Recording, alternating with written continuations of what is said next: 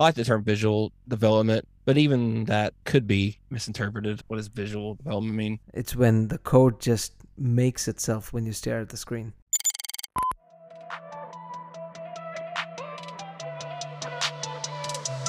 Hello, No Code Nation. I'm Ayush, and you're listening to my No Code Story.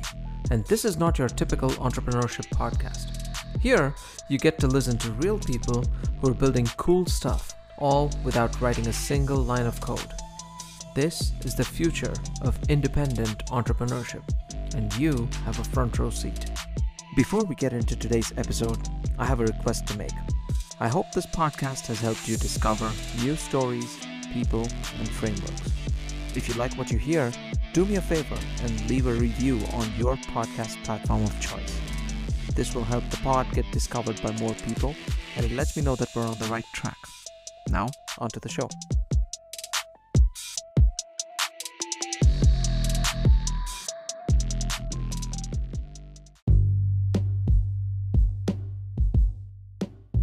All right, awesome.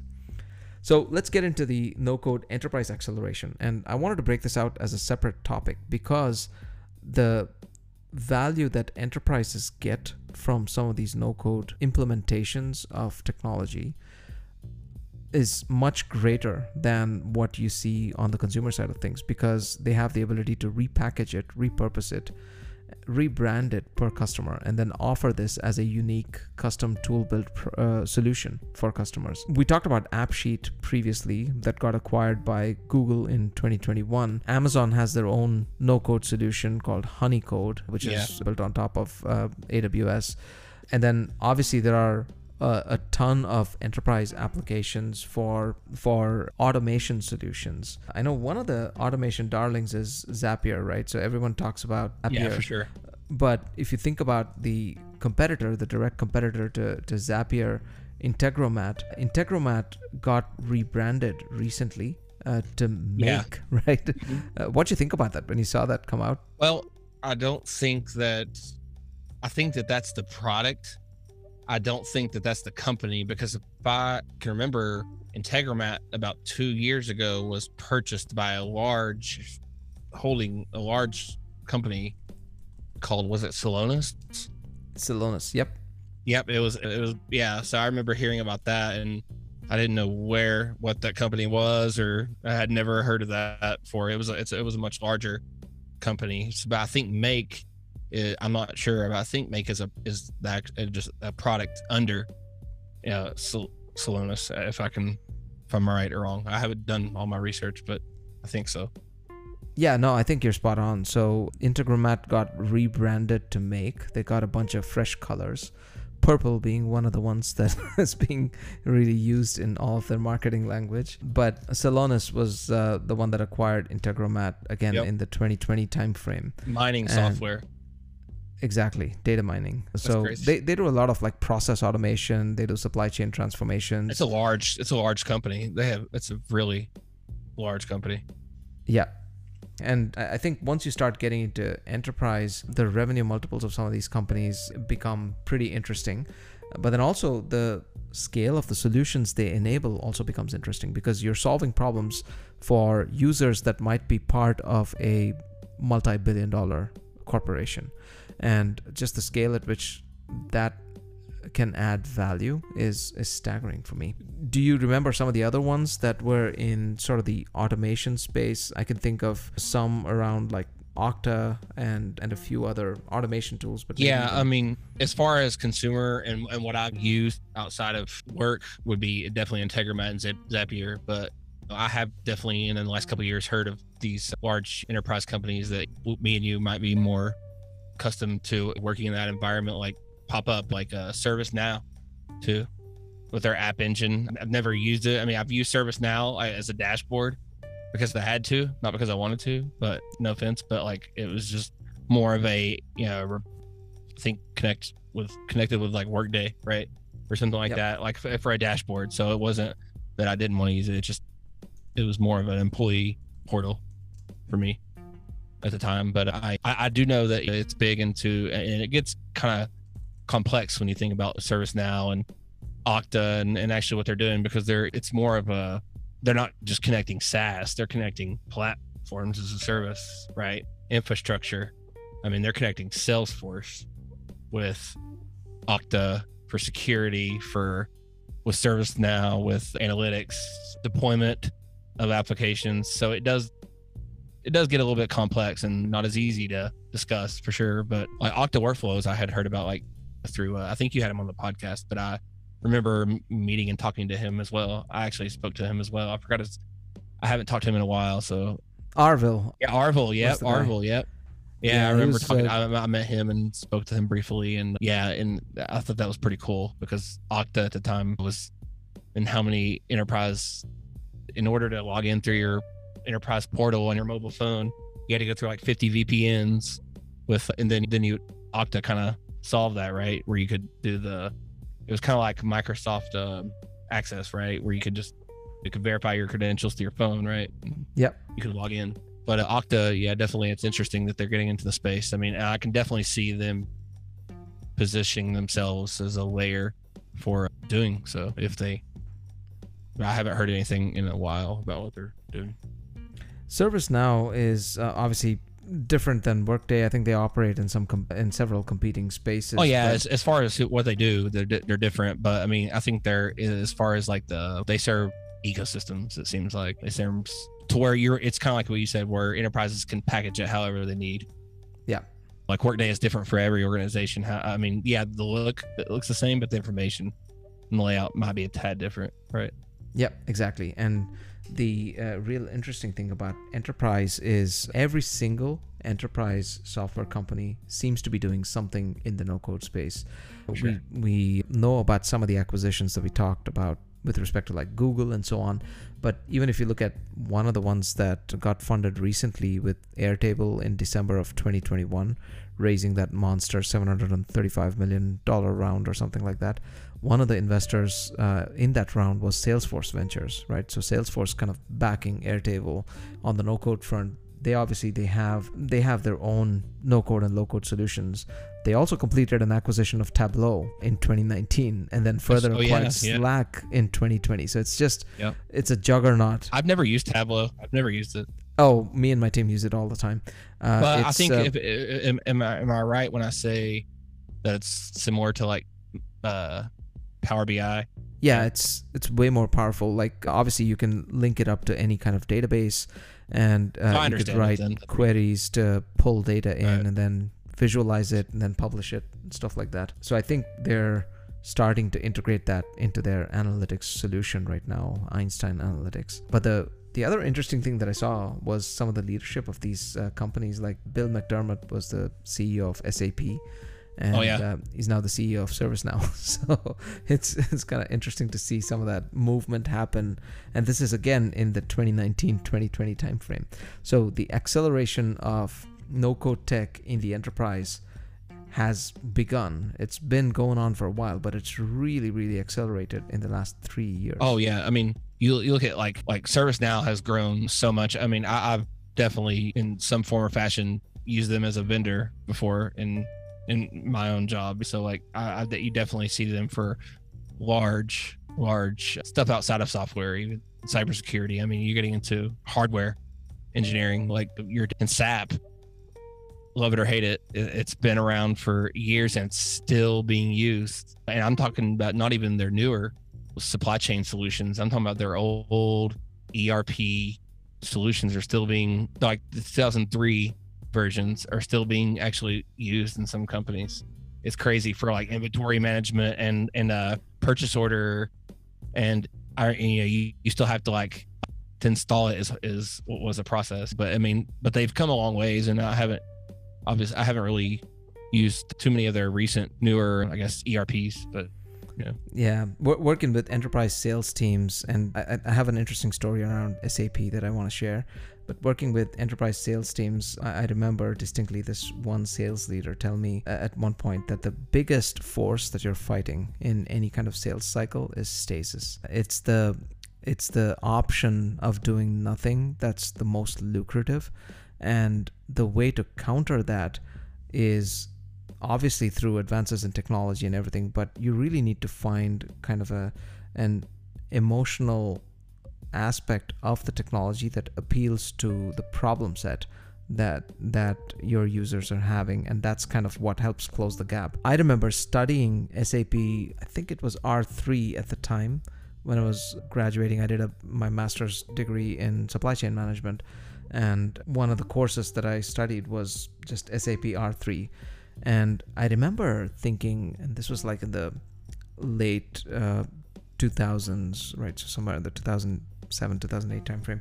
I remember thinking like, this user interface is really horrible. And the interesting thing about that was the latest version, right? So that was like the lab at the time they prided themselves on the fact that they had access to the latest version of SAP that a majority of the customers didn't even have access to. And just from an ERP standpoint, the amount of data that's in an ERP solution like SAP or Oracle, even if it's a legacy system, it's so hard for me to navigate. Yeah, it makes it very complicated, especially when dealing with like purchase orders and nobody wants to touch it. Like they're just scared that something will break, and given that the system has been working for a while, they don't want to touch it.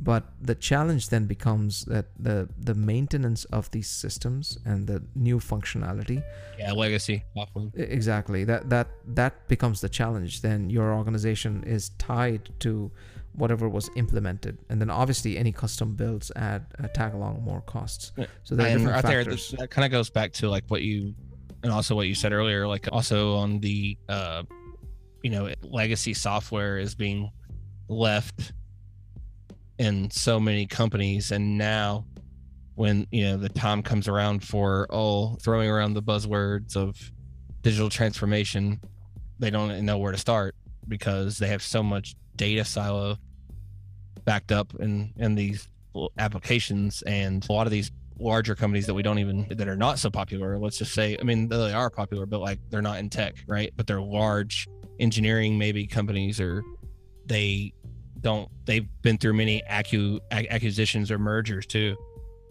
So there's been loss of data, I'm sure, or they don't know who installed this 10 years when they worked, and they've grown. So there's a lot of organizational problems that go into with keeping outdated software and platforms as like a service, like definitely in your organization. And if you think about some of the acquisitions that happened in the space, I know we talked about a few, but let's talk about a couple more. So MakerPad, obviously Ben got his exit. I was really happy for Ben when Zapier acquired MakerPad. I see that he's still making courses on MakerPad for how to use Zapier. So it's interesting to see him still operate in the space, but that's one marquee sort of creator acquisition. Yeah, he was on Indie Hackers yesterday, actually. So that was cool. Oh, really? Awesome. Yeah, it's cool to still see him educating like everybody and helping everybody still, because he could easily, I mean, he had an exit. He could have easily gone long couple year vacation and disappeared, because you see some founders do that they'll get an exit and they disappear. Yeah. And that's it. But no, it's really cool to see him still interacting with the community. And yeah, and some of the other ones that I think you wanted to talk about were like Botmock and AppGuire.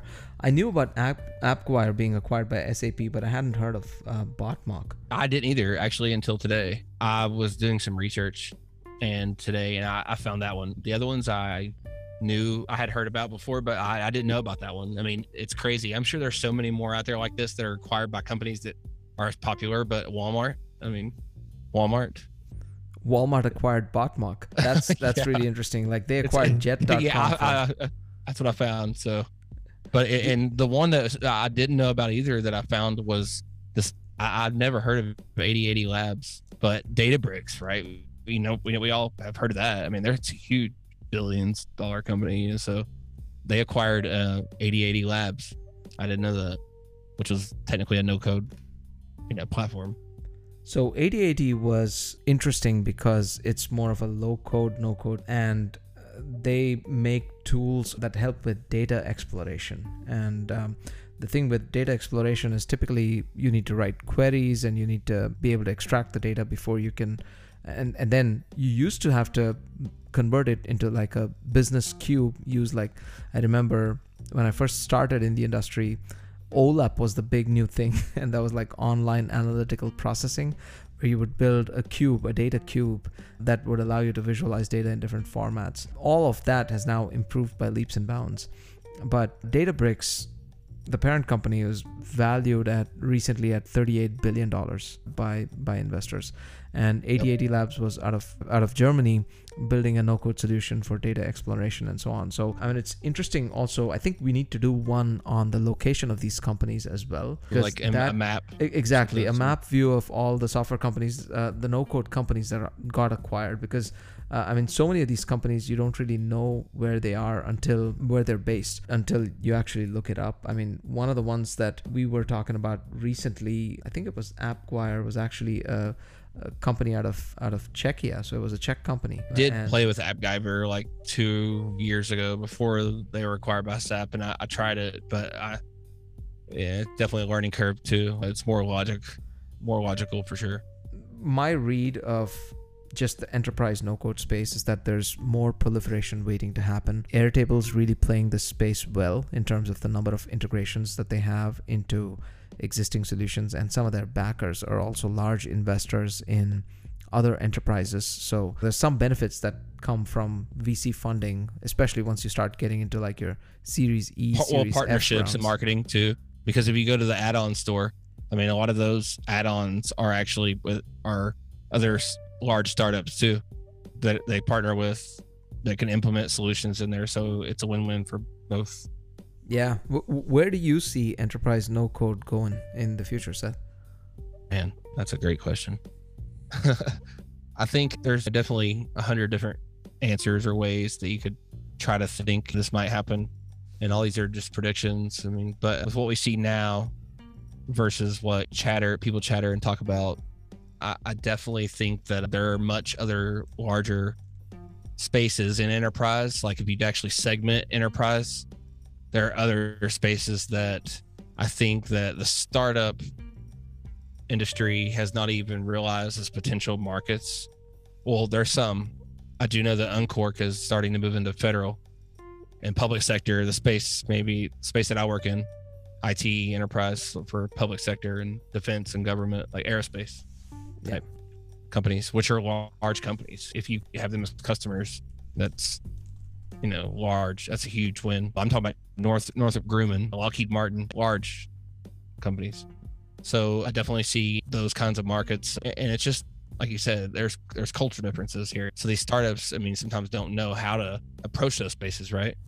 Because there's such a audited red tape process to get in to even become a vendor for those kinds of companies or anything like that, and the contracting government process, which is something I do. I've done proposals, contracts, I've FAR, whatever regulations, like I know all that stuff, but it doesn't mean it's easy, and it's not necessarily fun. So it's two different customers than you're used to dealing with, right?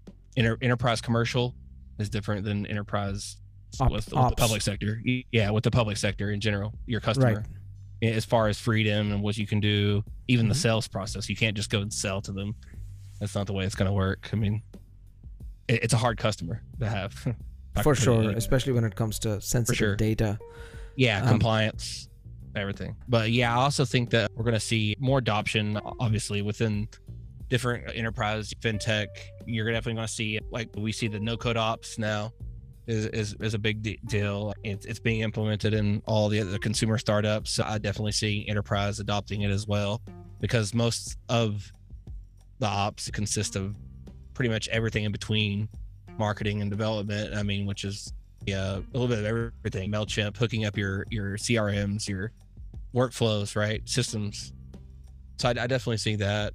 Also, I think that some of the low code, complex like applications that we'll see that will become like more verticalized in the next couple of years. Like there's some now that I'm sure maybe not all of the people that are focusing on consumer no code right now in tech are aware of, like Nintex and all these process automations, business workflow automators. Like these tools are more verticalized, but I think we'll see even more verticalization as it starts to like be more adopted in enterprise. Like you'll actually see local tools that specialize in compliance, or they do security scaling deployments. So it's actually going to be an enhancement for developers that work in enterprise, because it's just going to be an add-on because they have to meet certain requirements, right, before they can use those tools. And that's a whole nother discussion, is IT in enterprise. So I don't even want to get into that today. But yeah, for sure, I definitely see now with COVID, everything happened. So what's it called? They're calling it the Great Resignation or something, I think. Yeah, the Great Resignation. I think we're starting to get back on track. Yeah. The latest employment numbers are pretty good. Yeah, I've worked remote since 2018. So like, I guess I didn't really see, but I guess a lot of people either lost their jobs or they decided they wanted to become an entrepreneur, right? Or try something new or move into a new field, right? So skill sets change. So I definitely think that we talked about earlier, the supply of the software development of developers in general, there's still a lack, and there's a more increasing need in the enterprise still. Yeah. I think that some of that in the consumer space is lightening up because the complexity is maybe a little less, but at the same time in enterprise, because of those compliance and requirements, they still have a more increased need, and that supply is not changing for that demand that they need. So it's same. So I think it's a culture, definitely. Like I said, it's mostly culture, people and workers that have worked somewhere for maybe millennials. For us, it's easier, but like the other generations that are a little older than us, like they've been working with these same systems for a long time. So like once it does become mainstream, I think giving developers and other citizen developers, even though I really don't like that word, but I'll use that for now. Do you like the term no code? Do you think that's going to stick? I think it's marketing. Yeah.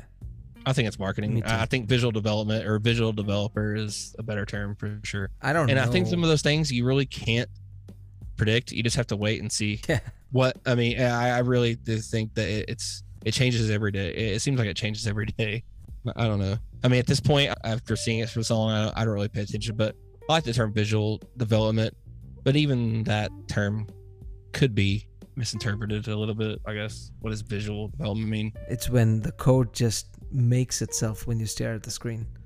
That's the key right there. To when our artificial machine learning contact lens can, there we go. Yeah. Tell it to do something. Now you're either getting crazy futuristic or extremely creepy for a lot of the audience. Right. Yeah. Right. But yeah, we're still years and years and years away if we ever get to that. Yeah, I still think so. I'm realistic, so I don't. When it comes to advanced technology like that, I think we're still a good 30, 40 years away easily. Yeah, for sure. Thinking about enterprise no code though, here's what I think is going to happen in the next 5 to 10 years. Right now, we're at a stage where software companies are acquiring no code solutions with a way to just enabling their users to create apps.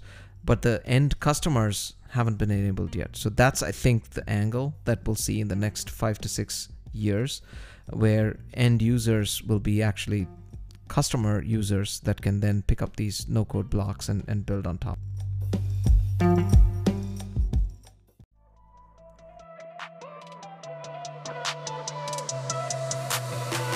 All right, that was the show. Thank you for tuning in, and I hope you enjoyed it and got a ton out of it. If you did, there are 2 things you need to do. Number 1, make sure you subscribe to the show to get notified when a new no-code story drops. And number 2, I want to ask you a favor. Who's the one person you know who would absolutely benefit from hearing this story? Text them right now and send them to mynocodestory.com and reference this episode. Maybe they're an entrepreneur, maybe they can use this episode to level up at their job, or maybe they're just someone who loves creating new things. Do it. Subscribe and then send them the text. Make a difference. Thanks again, and I'll see you on the next one.